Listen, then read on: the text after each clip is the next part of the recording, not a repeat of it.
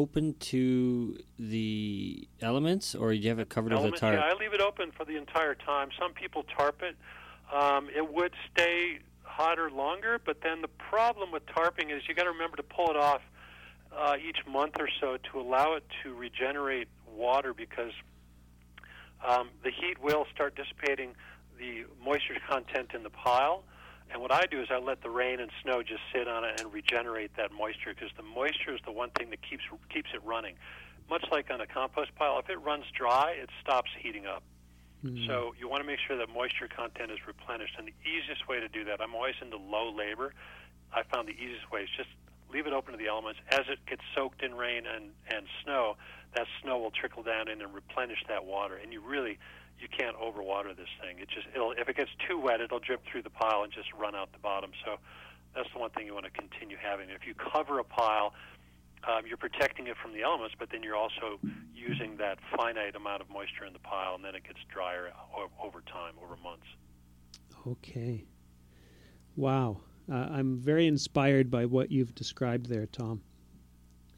Oh, it's a fun project. I suggest it for anyone, from a science-based experiment. It's wonderful for kids. It's wonderful for adults to understand the power of microbiology and what it can do as far as heat generation, but then this transition of this material from what we culturally see as a waste material, these wood chips that get thrown out, and now you turn it into this regenerative fuel for your garden after you're done using the heat. It's more aligned with how natural systems work, so that's why I like to teach it. Mm-hmm, mm-hmm. Now, Tom, I want to jump back to your garden. Yep. You're at 1,300. You have a 1,300 square foot garden at 6,500 feet, and only 130 days in which you can really grow. That's a really short growing season. I'm kind of curious to see what you're growing and how you're growing it, and the season extension methods that you may be using.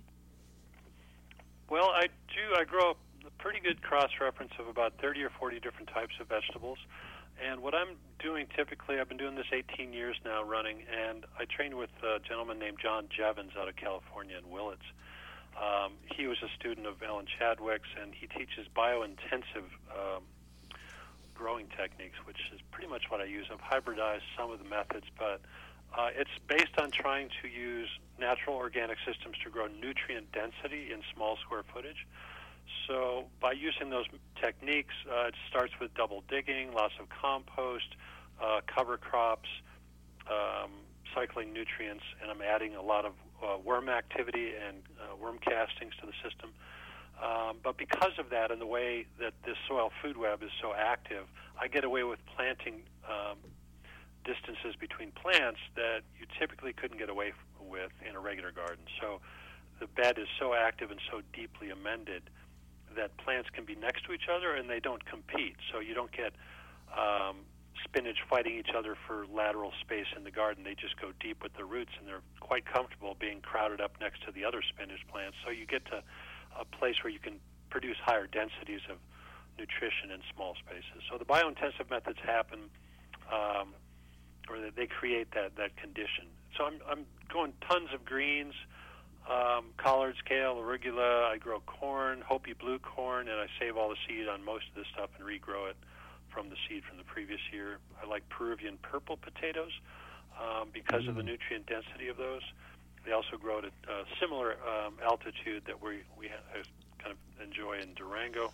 Mm-hmm. Cucumbers, pole beans, winter squash, like 6 different types of winter squash, beans, peas, all the regular stuff. But the corn I love, sunflowers, tons of flowers intermixed with all the vegetables to create as much attraction for the pollinators as possible, because this whole method is based on heightening diversity. And the more diversity you have, the more equilibrium and stability you have in that system. So even with insects, it's kind of designed around attracting as many insects as possible, because then